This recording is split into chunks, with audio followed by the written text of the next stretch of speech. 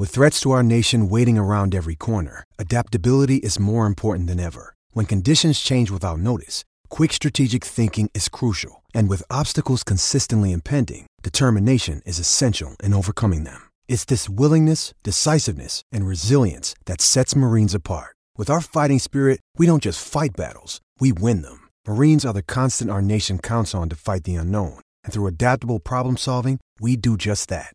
Learn more at marines.com. Why take one vacation with the family when you could take all of them? With Royal Caribbean, you don't just go to the beach. You visit a private island and race down the tallest water slide in North America.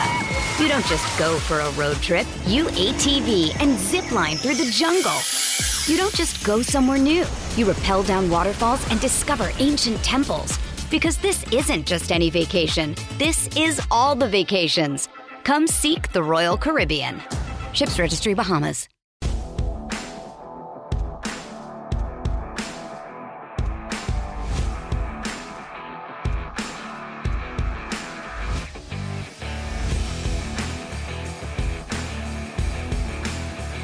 Hello, everybody, and welcome to the Tip of the Iceberg podcast, brought to you, as always, by InsideThePenguins.com, a proud affiliate of the Hockey News. I'm your host, Nick Berlansky, joined, as always, by Nick Horwat. And the Pittsburgh Penguins, they got back on the right track on Sunday with a 3-0 victory over the Vegas Golden Knights. If you want a deeper dive into how they got that victory over the defending champs, you can go back into our feed and check out our iceberg recap of that game and most games that we do. I did miss one a little bit about, I think, a week ago, but most games we'll have a recap for on the feed, but you can go back and check that out to see how the Penguins took down the Vegas Golden Knights. But today, we're going to talk a little bit about a player that didn't factor in on the scoring in that one, but has factored in on the scoring in every other game except two this season, in Sidney Crosby, the third star of the week in the NHL. We'll start our conversation with that, but then we'll go into some goaltending controversy, as Pittsburgh loves to have, with Alex Nedeljkovic returning and stirring the pot a little bit with his Browns Myles Garrett jersey after the game. And then we'll talk about the injury report, because Horwat, we talk about it off air, we talk about it in text messages, and it's perplexing to us, so I'm assuming it's perplexing to most of you out there as well. We'll talk about it in our third segment, but let's start it all off with the captain. Sensational start for Sidney Crosby, but held off the score sheet for just the second time all season against the Vegas Golden Knights. He scored 22 points in 17 games this season, 12 of those being goals, 10 assists, the most he has scored since the 2014-15 season, where he had 26 points in the first 17 games of the season. He is currently on pace for 106 points and 45 goals this year. Horwat, when you look at Crosby, this is nothing new for him. I mean, the guy continues to score early in the season at a commensurate pace. So what does he need to do to keep closer to that pace this season? Because last year he was on a similar pace, 105, 106 points through the first 17, and he finished with 93. He had highs and lows because it's an 82-game season. He was 35 last year. He's 36 this year. What can he do to keep that pace up above the century mark this season? This time around, it feels like he's got better help, at least in terms of some depth scoring, and that's just finding ways to win games more or less than it is considering his own pace. When it comes to his own pace, what he needs to do is just kind of stick to it. Sounds too easy. It sounds too much of like a flat answer. He just needs to stick to it. No kidding. That's why this is the pace and probably not his actual number. It doesn't seem like much needs to change, right? He's playing very well with Jake Guentzel as usual. Brian Rust is having a resurgent season, and maybe that's also a huge part of it. He's finding Rust a little more. Rust is finding him a little more. Jake Guentzel's having a playmaking season, by the way. Jake Guentzel's assist numbers are rocking, so it's kind of helping Sidney Crosby with 12 goals along the way. I would say if anything needs to change, it might genuinely have to be that power play production, because imagine what Sidney Crosby's numbers could look like if the power play was able to click and put things together, or even if he was just able to find a couple of extra assists on the power play. He doesn't have to score on it, but just a couple of extra helpers there. His assist numbers pick up a few. That just pushes his pace in the right direction. I'd be starting there. I'd say, if anything, for him to keep this pace, that power play needs to wake up. because it is a long 82 game season. He is 36 years old. There is going to be more ups and downs. We're going to see more of those games where they're going to be rare probably, but more of those games where he doesn't score or doesn't record a point. So you got to find the ways to help him out when it's needed and when it's helpful for the team, and that's the power play, and that should keep his numbers on this good pace. At 36 years old, if he can crack 100 points, I mean, that's... I forget the numbers. He'd only be the third player to ever do it, I think, behind Joe Sakic and Gordie Howe, who did it at 40. Yeah, Gordie Howe is a freak of nature. He was a freak of nature for sure. But no, with Crosby, you mentioned a good point there. He's going into Monday, at least, before games were played on Monday afternoon, Crosby was leading the league in 5-on-5 production. And that's what everybody's saying is like, what happens if this power play starts to kick off? Does Crosby end up being a 110, 115, 120 point scorer? But the problem is it hasn't kicked off, and it doesn't look like there's anything that's going to change that anytime soon. Obviously, Penguins fans are hoping that it does, but that's one way to make sure he goes over the century mark is to actually get some production on the man advantage. But when I'm looking at what happens at 5-on-5 and his performance so far this season, like you mentioned, Jake Gensel is doing more of a playmaking type role this season. Sidney Crosby scoring more goals. He's a finisher more this season than he has been in years past. He's looking to get his own shot. He's looking to finish more than he has in the past, and he's finished at a higher rate than he has in the past. When you're talking about the Pittsburgh Penguins, one of the issues is their finishing capabilities. It doesn't hold true for the captain. Right now, he has a 19% shooting percentage, which is his second highest of his career if that persists. The only other time that he had a higher shooting percentage than 19% was 19.9 in the 2011-2012 season, where he had 32 goals in 41 games played. So you look at Sidney Crosby, this is nothing new that he's been able to score a lot of points early in the season. The question becomes, can he continue to, one, shoot at 19%, which I doubt he's going to. It's probably going to regress to the mean a little bit there. But can Jake Gensel step up when that happens? Can Brian Rust continue to play the way that he has? Can Rickard Rakell maybe come up onto that line and show what he did last season when he was a 28-goal scorer instead of this season when he is average and on pace for 0? Because, Rickard Rakell has struggled with Evgeny Malkin, and I think eventually the dam is going to break, and you're going to see Rickard Rakell at some point get some ice time with Sidney Crosby. But when he does, is he able to capitalize? We talked about Gensel being a playmaker. Crosby has always been a playmaker and will always be a playmaker. He doesn't have to forfeit one side of the game to benefit the other. He can always play that complete game and has been able to for the past 19 seasons. But the question then becomes, does Rickard Rakell's move there eventual? And I'm saying, this is a prediction. I'm saying eventually the dam is going to break. Mike Sullivan's going to say enough is enough, and he's going to switch those two lines because right now, as I mentioned on the game recap from Vegas, Rakell is starting to hurt Malkin and Riley Smith and the production of that line. And at that point, you're going to have to make that move. Beforehand, it was Malkin and Smith were still able to produce with Rickard Rakell not doing anything. But once it starts to affect the rest of that line, especially as important as the top 6 is for the Pittsburgh Penguins, there's going to be a move that needs to be made. It might not happen on Wednesday, but it's going to happen eventually because they tried him on the third line for one game, and you saw how Mike Sullivan, liked that, switching it back immediately less than 24 hours later. So whoever's on the line with Crosby, they're going to need to keep producing for him to get to that 100-point mark because I don't think the 19% shooting percentage is going to persist for Captain Crosby. Yeah, that 19% thing, assuming it's not going to maintain, it's an assumption. But it's the likely assumption. Yeah. It is we're taking an educated guess here. I mean, we already saw Mike Sullivan try and give Rickard Rakell that shuffle. As good as Radim Zohorna has been, he's just not a top 6 player, straight up. As good as he's been this season, he's going to be your bottom 6 winger who can definitely bang and crash the net, at least a little bit with his size, and should be doing that. But we'll find the right areas to be in. Think about the 2 goals on goalies against Vegas. Is that both of them, Graves and Acciari, were just kind of in the right place at the right time. They were, in Graves' case, it was a very smart, slowly pinched down, had that puck bounced a different direction, by the way. Boy, would he had not heard the end of it. But he got lucky. It bounced right to him, and it was right place at the right time. And as for Acciari, I think he was just trying to get back in position and be in his spot, and that puck just bounced right to him. So maybe, the Rakell needs something like that to wake him up, just being in the right place at the right time.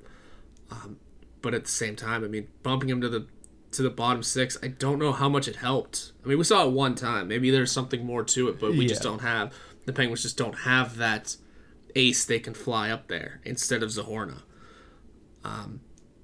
But jumping Raquel to the first line, again, we went into the season saying he should be starting there. The only thing holding it back from really happening now is everything I just said about the first line earlier. Genzel's having a playmaking season. He's helping sit out with scoring. And the big important piece of it is Brian Rust having the resurging ear. Mm-hmm. All of a sudden, do you look at it and go, can we break this up? Genuinely, can you? They're the only line in the league right now to play over 200 minutes together of a trio. Mm-hmm.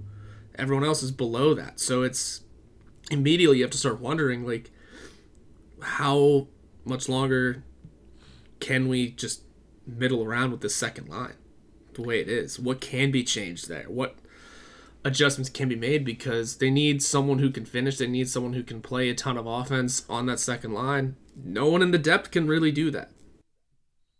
Yeah, and it would be different a lot if the Penguins had better results when it comes to wins and losses in their first month and a half of the season. Right? If they were, instead of, what are they? They're 9-8. 9-8. Yep. You know, instead of 9-8, if they were, 13-4 at this point, then you could make some changes. You can say, all right, you know what? We're in a better spot right now. We can try to shuffle things around to get this guy going. But right now you're 9-8, and you need to start winning these games, especially big games coming up like the one against the New York Rangers. You need to have a really good performance against them, considering how you performed last week against the Devils and how you performed over the weekend against the Carolina Hurricanes. You need to play better. And here's the thing. Do you want to break up one of the best lines in hockey right now to try to get Raquel going? Because yes, there is the history there. Yes, I do think that would get him going. But at the same time, if it doesn't, you're kind of screwing yourself twice, because then you have Brian Rust on the second line, which might start the second line a little bit better, but you're breaking up the best line in all of hockey to try to figure out one player's issues. Now, I think the one problem is, you mentioned that, maybe Raquel needs to get something like Achari got or Graves got in the last game. Second line doesn't play that game. Yeah, the second line doesn't play the muck it up, let's score the ugly goal type of game. Malkin doesn't get down in front of the net and try to create 8, 6, and 7, and 8 rebound chances. They try to pass the puck into the net, and for the most part, it works to some extent. Like, they're good enough. The talent alone is there for them to be able to do it. They don't score the ways the third and fourth line are going to score, so the only way to get Raquel that type of goal is to move him onto the third line for an extended period of time, more than just one game. Yeah, but again, like I said, they just don't have the... If you are going to try it. Stick to it. Give it a couple of games. But again, the Penguins don't have that offensive mindset that they can slide in next to Malkin and Riley Smith. Zahorna would be the best option, at least on the NHL roster, but that just doesn't seem sustainable. And again, I know we only saw it for one game, but maybe it's worth a second look. Maybe it's worth a second try. Maybe you push that until after Thanksgiving, though, because the Rangers is a bit of a tough competition, tough sell. You kind of want to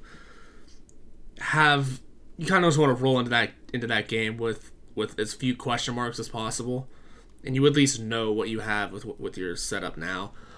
I mean, it's maybe Vinny Hinostroza slips in there. I don't know. It's just hard to really pin down a name that could actually slide in next to Malkin and Smith that isn't Rickard Raquel. Yeah, it's a situation that is going to need to be monitored, but back to the original point of this was Crosby. We can talk about Raquel, till the cows come home, because you go 17 games without a goal after being a 28 goal scorer. There's a lot of questions there, and there's not a lot of answers for the Pittsburgh Penguins in terms of what they can do. Move them down to the third line, move them up to the first line. The question then becomes, you move them to the first line, you have a suitable replacement on the second line. You move them to the third line. It's asking a lot of Radim Zahorna. That's all. But, with Crosby, to close out that conversation, this is nothing new. As we mentioned, over a point per game through 17 games in all but 4 seasons, Horwat. The guy is absolutely ridiculous. Now, I understand that this past week, he got honors as the third star of the week, the second time a Penguin has gotten one of the 3 stars of the week from the NHL because of his performance against the Columbus Blue Jackets, which he does on a routine basis. But, nothing new from the captain going over a point per game in the first 17 games of the season. No, nothing at all. And every time he doesn't, you said it's only been 4 times, that's when the Canadian media and some of the national media here wakes up and just gives him the old, is Crosby done? Is this the end of Sidney Crosby? Yeah, so we can at least pacify those people this year because Crosby is lighting it up to start the season. And definitely not done at the age of 36. A lot of questions are going to start getting risen about how much longer he genuinely has, and every time we have that conversation, I feel like another year gets added, right? I mean, we've been having the conversation of how much longer does Crosby have since he was about 34. We're 2 years past that, and we're still like, maybe 5 years he keeps this up, at least. But no, this has been an awesome start. He had this pace last year to a degree, and just the team couldn't help him out. This time around, it looks like things will work out in a much better favor. I know that dreaded Thanksgiving, that dreaded American Thanksgiving, and certain playoff spots. We'll see. The Penguins were also one of those teams out of Elliot Friedman's pace by November 1st, of 4 points out, I think. But, caught a hot streak. Sidney Crosby's able to carry this team. He had a heck of a week, even with no points against Vegas.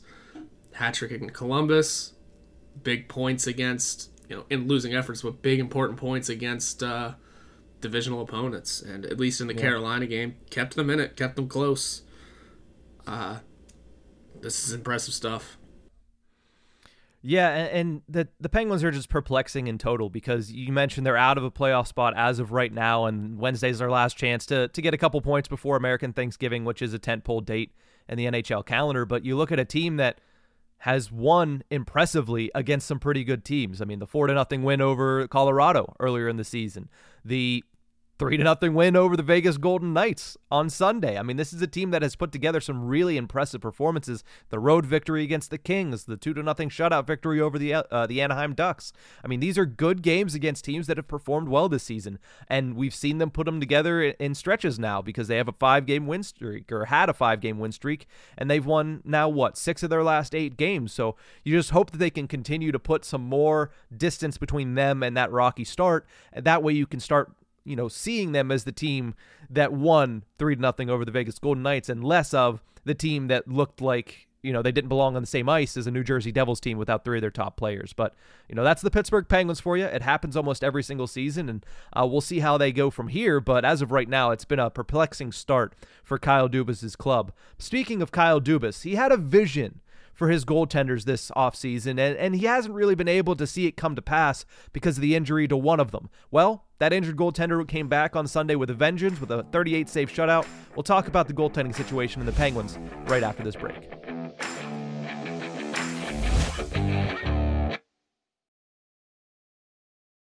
Why take one vacation with the family when you could take all of them? With Royal Caribbean, you don't just go to the beach. You visit a private island and race down the tallest water slide in North America. You don't just go for a road trip. You ATV and zip line through the jungle. You don't just go somewhere new. You rappel down waterfalls and discover ancient temples. Because this isn't just any vacation. This is all the vacations. Come seek the Royal Caribbean. Ships Registry, Bahamas.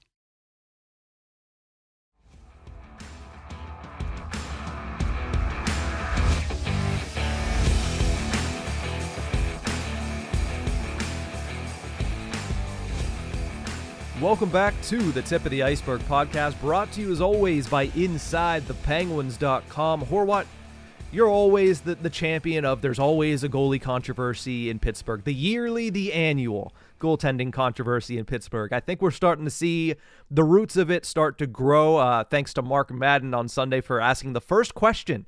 After Alex Nedeljkovic shuts out the defending champions, Mark Madden asks Mike Sullivan, well, is Alex Nedeljkovic going to start, or is it too early to determine that? And I think everybody in the room and everybody watching knew, yeah, that's probably a bit too early, considering Sullivan's probably still thinking about, oh, man, if only Gino passed it to Crosby for that empty net goal. But, 3 days ahead, and we're already asking that question. Now, we're not going to get to that question just yet, Horwat. I know you love it. I know you love the goaltending controversy in Pittsburgh.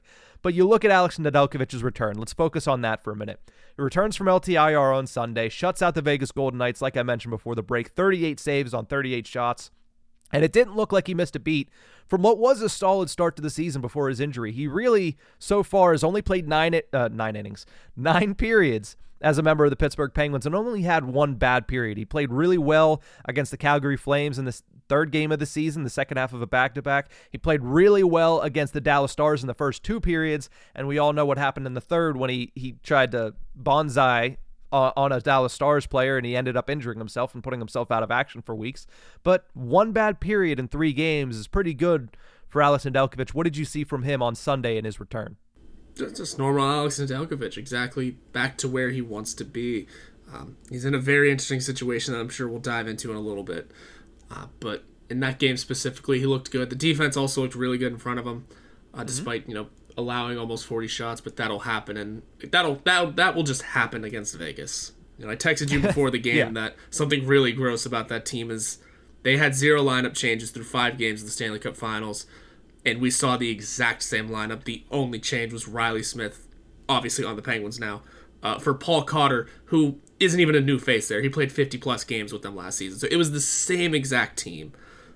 So you're going to face a ton of rubber when you're in net against a team like that. That's just what's going to happen. Mm-hmm. Nedeljkovic stood really tall, made some good saves.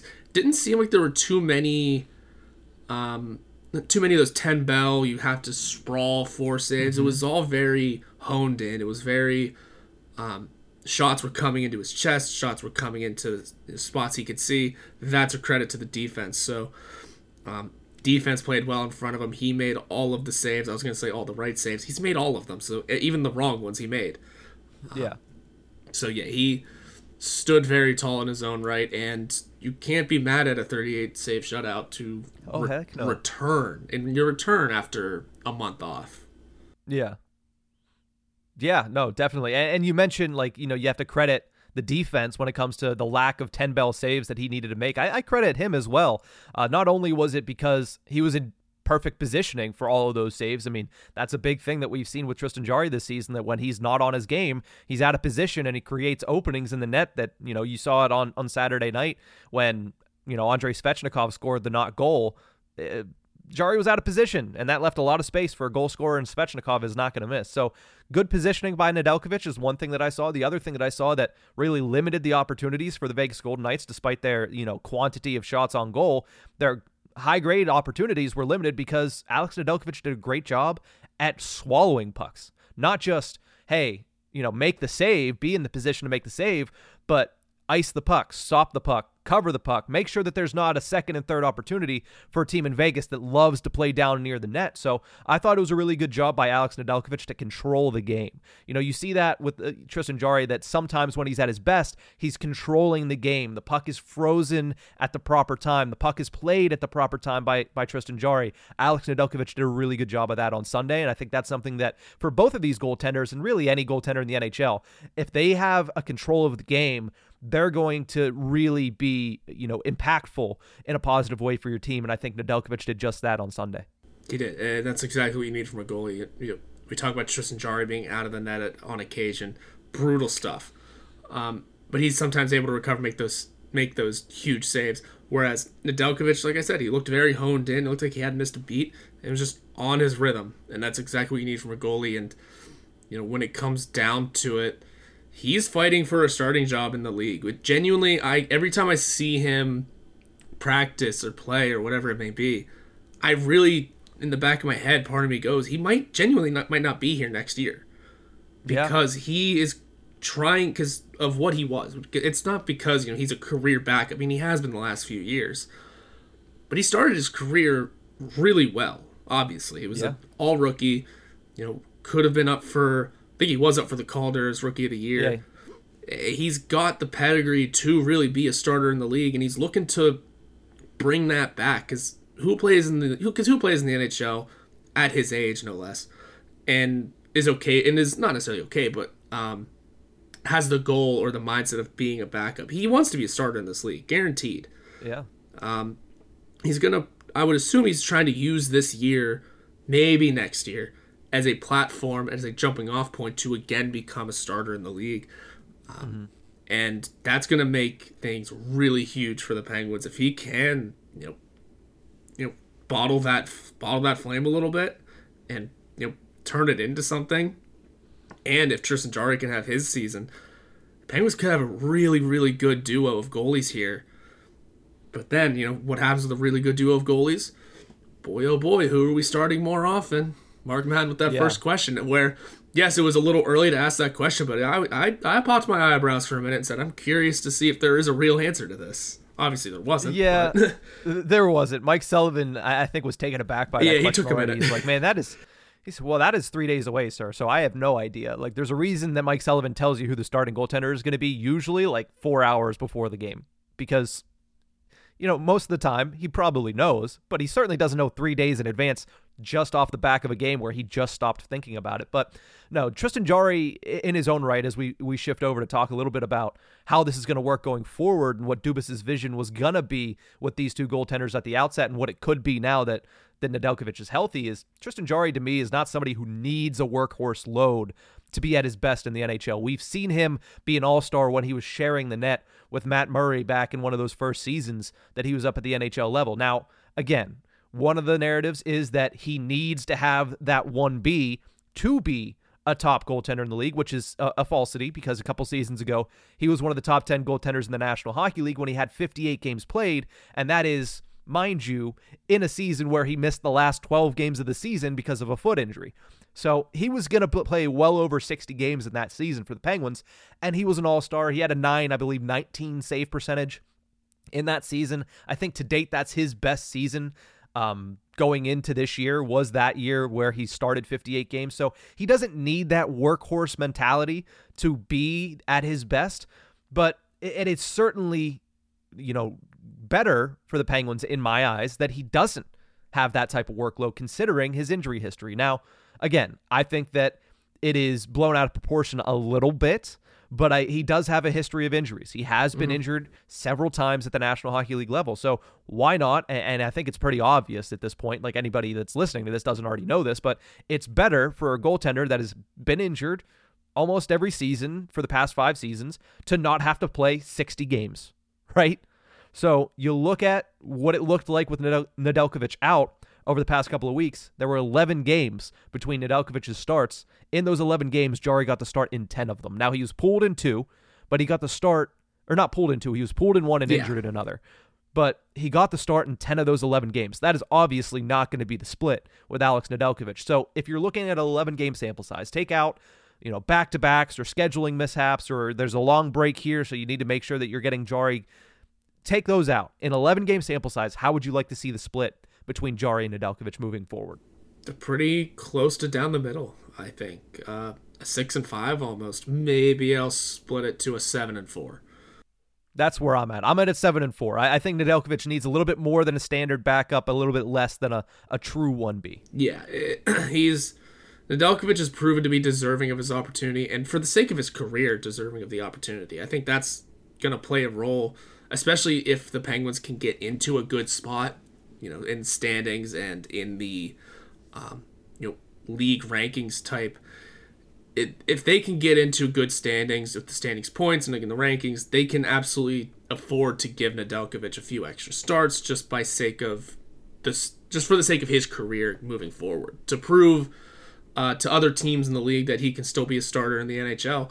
I mean, yeah, it's difficult when it comes down to, do you want him to succeed on your team?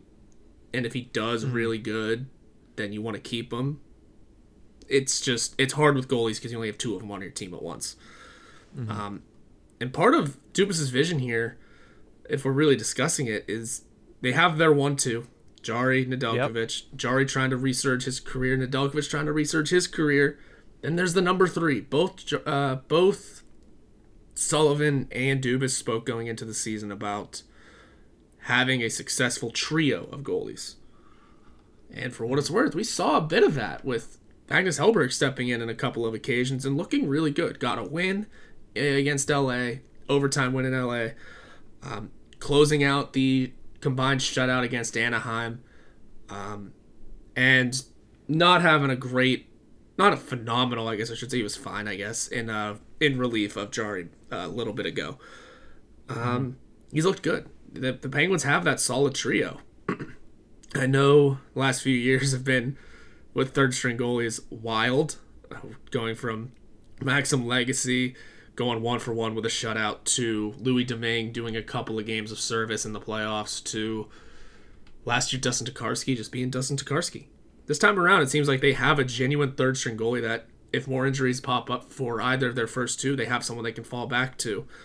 Yeah, I really liked what I saw from Magnus Hellberg, to be completely honest. And I know there was a very small sample size. He came in relief in 2 games, then he got 1 start, but it was a start against a really good LA Kings team, like you mentioned, and he played really well. You know, he kept them in that at certain points, and I think it's the kind of the inverse of Alex Nedeljkovic, who's a small goalie who really needs his positioning to be solid. Magnus Hellberg is a giant who, hey, even if his positioning's a little bit off, he's probably going to take up more net than the other two. But no, I understand what you're saying. I mean, the importance of having 3 goaltenders in this league can't be understated. We've seen it time and time again. We saw it in the playoffs. I think it was not last season, but the season before his playoffs when the Penguins had Domingue in net, is like 3 other teams had their third string goaltender in net, not to mention the Vegas Golden Knights basically used 5 all of last season en route to a Stanley Cup. So it's important to have more than 2, and I liked what I saw from Magnus Hellberg. I think he's pretty steady as a third option behind Nedeljkovic and Tristan Jarry. But, at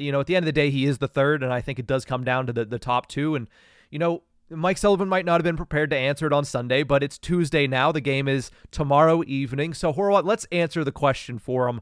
Who do you start tomorrow against the New York Rangers? Do you put Tristan Jarry in net, or do you start Alex Nedeljkovic and ride?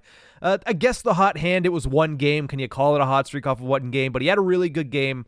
Obviously, he scored a goal, and it hit his minor league, conditioning stint. So I guess you can call it a 2-game hot hand, considering he won that one for the Wilkes-Barre Scranton Penguins. But do you ride the hot hand in Ned, or do you go back to Tristan Jarry, who did have a good performance against the Carolina Hurricanes in a losing effort? He didn't. It's not like Tristan Jarry's had a bad season so far. It's just he's come up in the short end of the stick on quite a few things.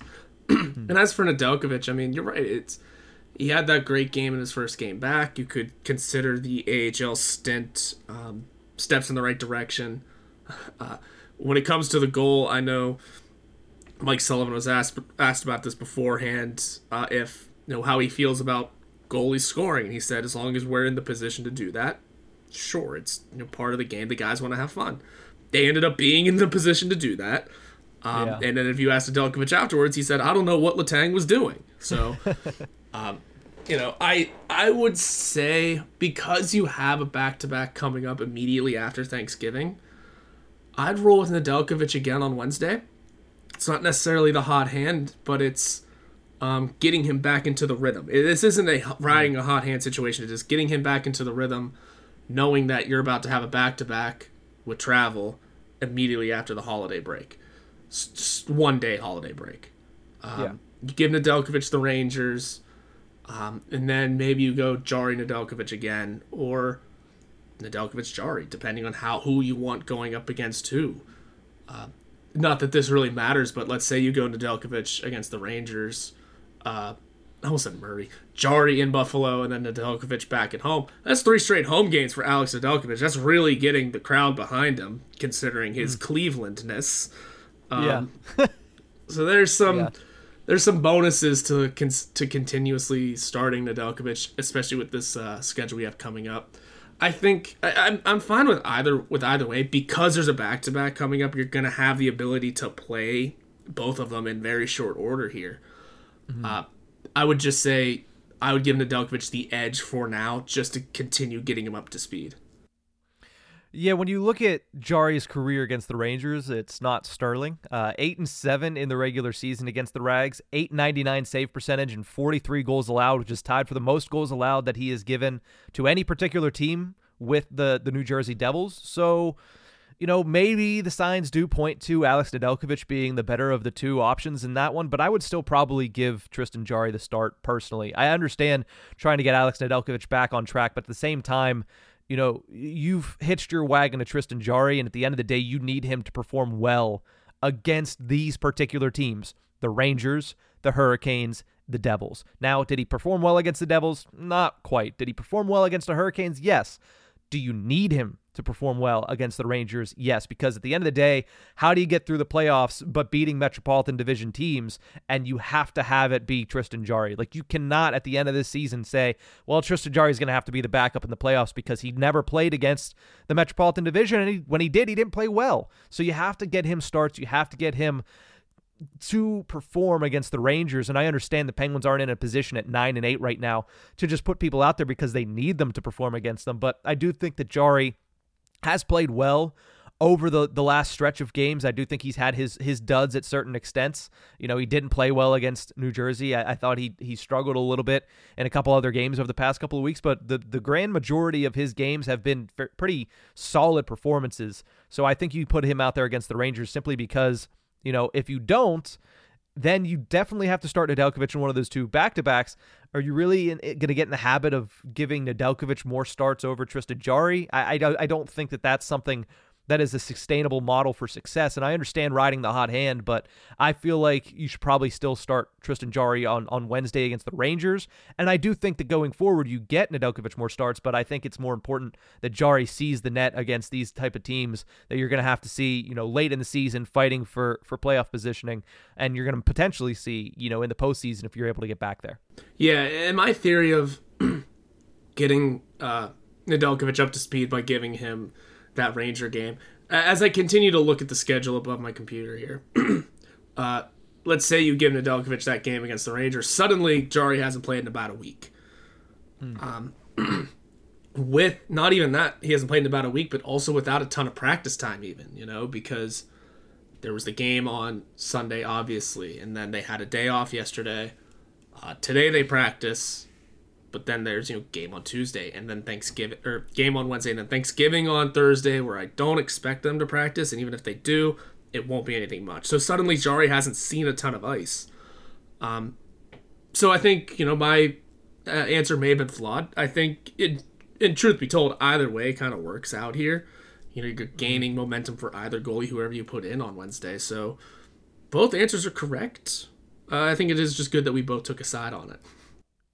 Yeah, and here's the thing. It could go either way because at the end of the day, yeah, you might want to get Alex Nedeljkovic back into the swing of things. He did miss that much time. I do think, though, that seeing that he started 2 games over the past weekend, one might have been in the AHL, but he still got some game action there. He's going to get a practice here, and then he's going to play one of those games on Thursday or Friday.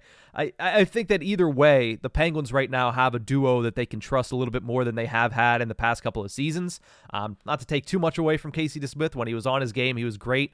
But I do think, and it's only been 3 games, so there's still a chance that Alex Nedeljkovic turns back into the pumpkin that he was with the Detroit Red Wings. But so far, like I mentioned, 9 periods of play with the Penguins, 8 of them have been very stellar. One of them was a little rough, and that was just in a decision-making type of way, and then one bad goal that he gave up other than that. So, you know, I'm interested to see how it plays out moving forward, but this is finally going to be an opportunity to see what Kyle Dubas had in mind when he was putting together his goaltending tandem this offseason. But we're going to take a quick break. When we return, the Penguins injury report continues to surprise.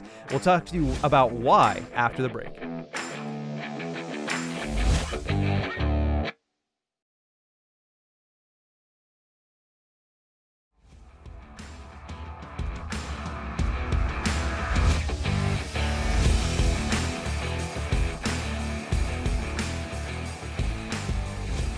Welcome back to Tip of the Iceberg podcast, brought to you as always by InsideThePenguins.com. I'm Nick Berlansky, that's Nick Horwat, and the Penguins, they've had a rather interesting injury report over the past couple of weeks.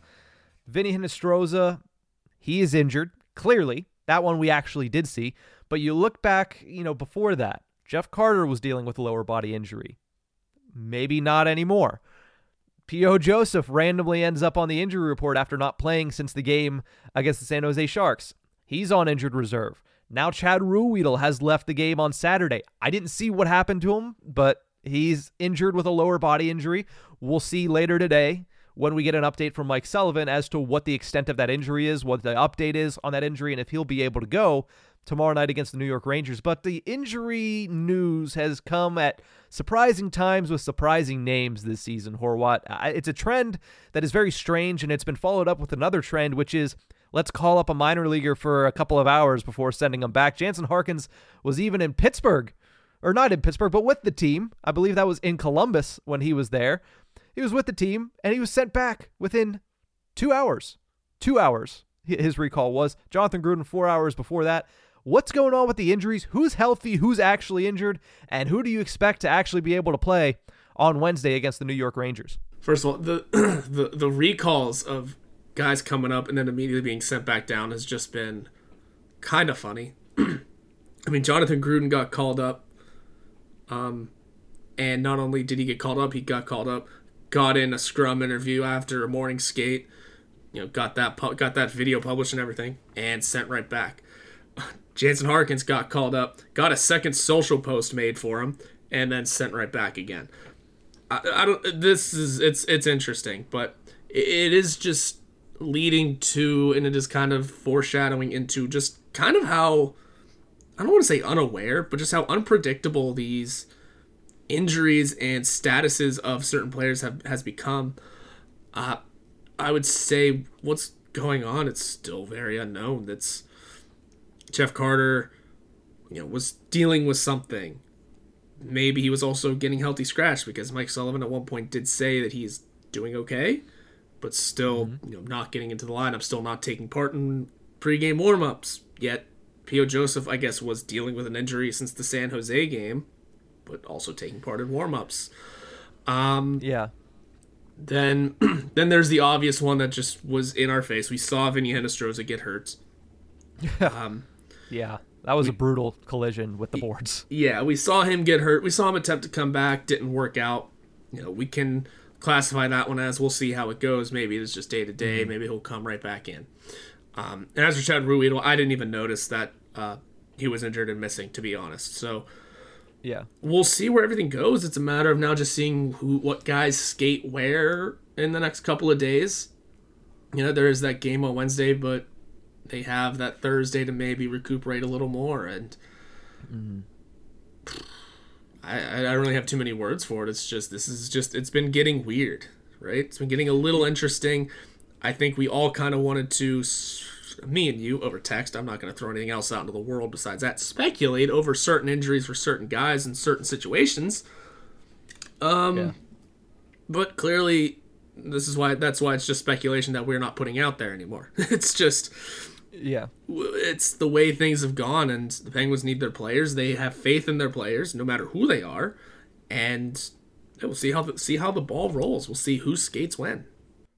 Yeah, at the end of the day, obviously, the Penguins are going to do what the Penguins can do about this. Vinny Hinostroza will get more news about him. P.O. Joseph will get more news about him. Chad Ruhwedel will get more news about all of these guys a little bit later today after Penguins practice at...